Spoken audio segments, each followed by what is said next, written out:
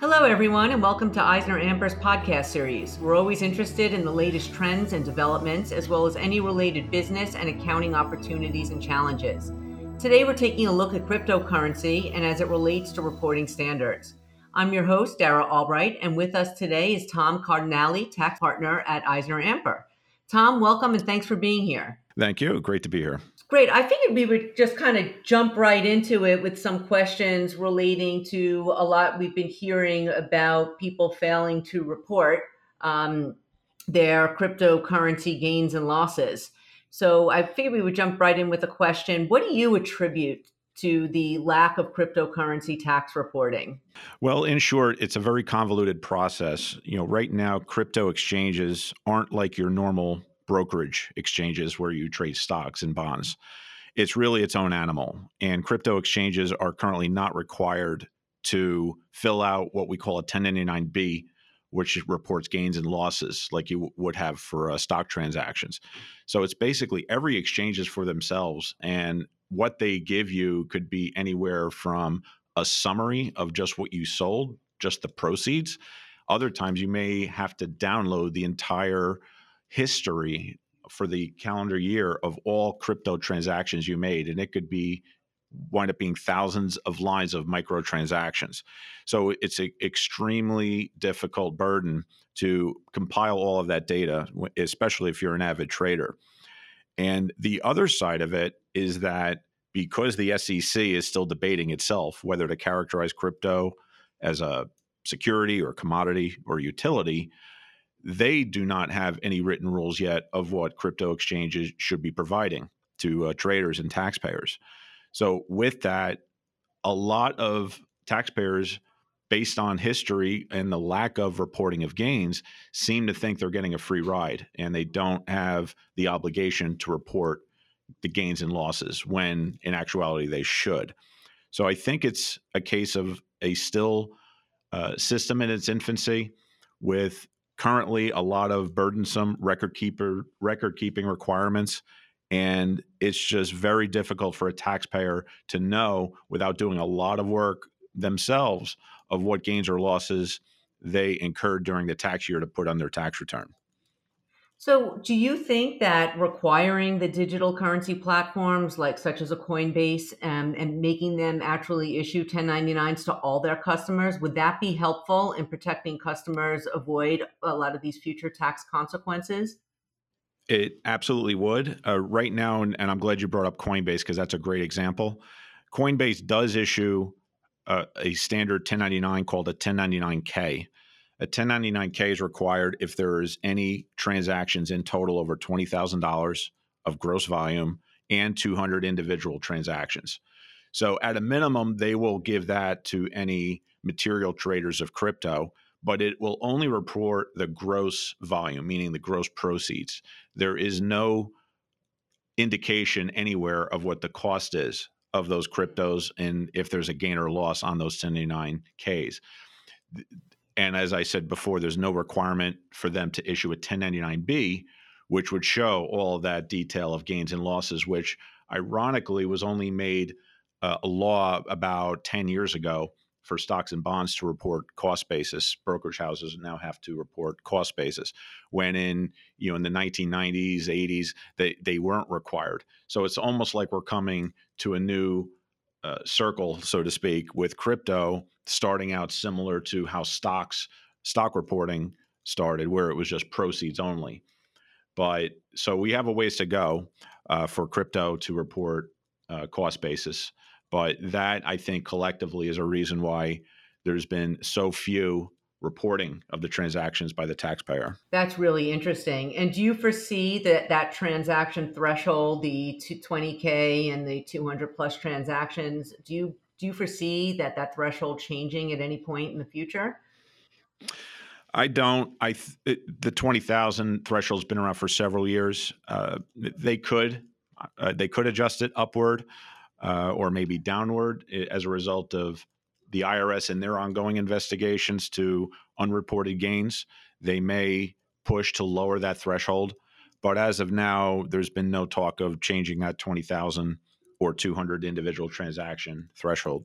But even as you say, there are no free rides. So even for smaller investors that are under that threshold, they should still be reporting as well. Yes, absolutely. So could you discuss some of the importance of good record keeping? Well, we started touching upon that in the last question, but why has it been such a challenge, especially when it comes to cryptocurrency transactions? It's again, it's such a convoluted process, and I'll even use my own personal experience with crypto, and I've used Coinbase, where I go to the website and you have a menu options on the website, and I'm just looking for something like tax center or year end summary of transactions or gains and loss report, and it's very difficult to find anything on that. You will find some certain areas where they summarize your proceeds, but nothing conventional like a 1099B, where it gives you the date and summarize every transaction, the gain, the loss, any transaction fees, etc. You basically have to go the extra step of downloading all of your transactions into it like a data dump, like a CSV or an Excel based file. And you have to sort through all of your sale transactions, your purchase transactions, and come up with a short and long term gain or loss on all those transactions. So it's just a lot of work that is burdened on the taxpayer. And I think that is one of the reasons it's curbing them from actually reporting the gains and losses.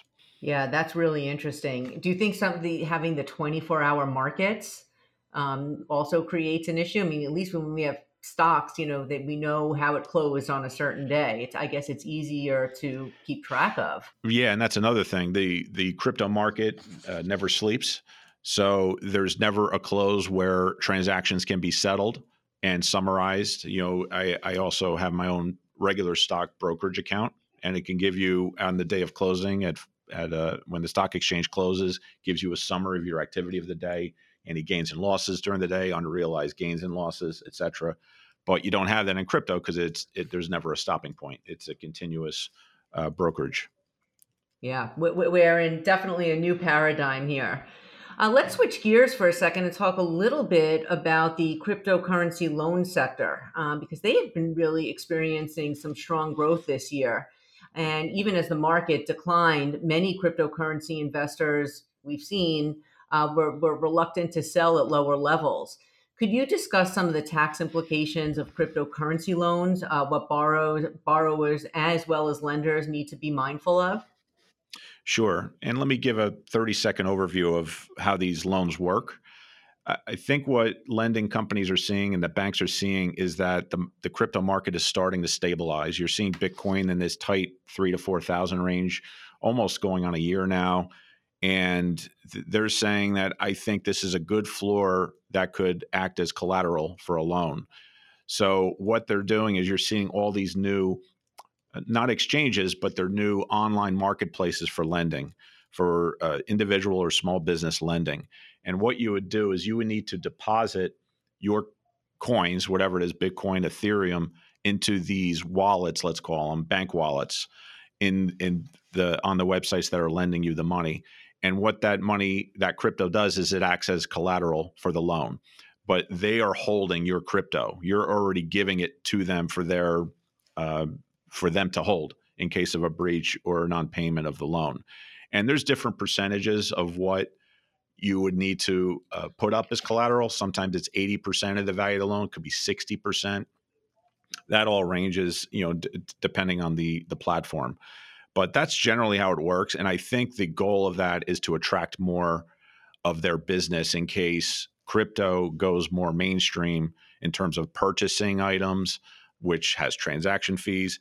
So these lenders would like to be kind of the all-in-one hub for that future business. They're trying to get these people, let's call it, into their wallet now in case it branches out into a new revenue stream. So they have that customer with them already, even though it just started with a loan.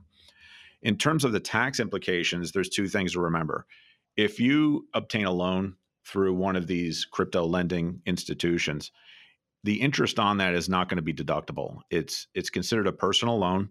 It's not backed by your mortgage or your primary home, which has actually been more restrictive from tax reform. They put some more limitations on home mortgage interest, but personal loans you cannot take a deduction for on the interest. That's one thing. The second thing is, let's say you have a scenario where you defaulted on this crypto loan, and your collateral was not enough to cover it, your crypto collateral. Then any excess of debt forgiven you had on that loan is taxable to you at ordinary income rates, which is now up to 37% ordinary rate at the federal side. Plus, you may have it at the state level as well. It could be taxable there.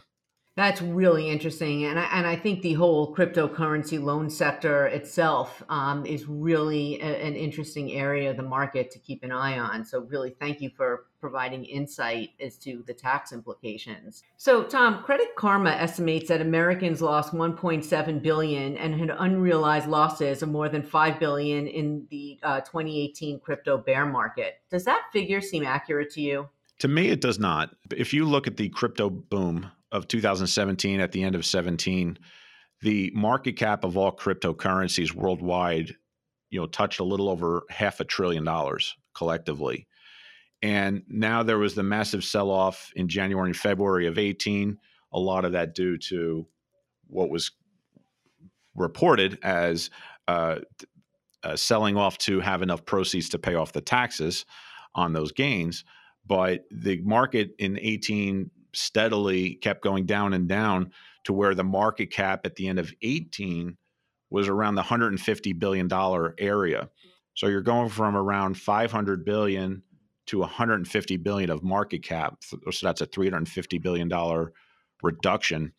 It's hard to believe that the realized losses would only be $5 billion and the rest would be unrealized. It seems like there was a massive sell-off that was recognized transactions. I would estimate that number to be much, much higher than $5 or $6 billion. Which says that most people, even more people than we may even really realize, are failing to report, which is really interesting. Yeah, and I don't know of all the details of their study from Credit Karma, but I don't know if they were just looking at U.S.-based customers, because crypto is a worldwide commodity and / security, and there's only so much information you could get depending on the foreign country and governments, what they're willing to relay on such a study. But as a worldwide crypto market, there's been hundreds of billion dollars lost in 18. So I think the losses are just much higher. The realized losses are much higher.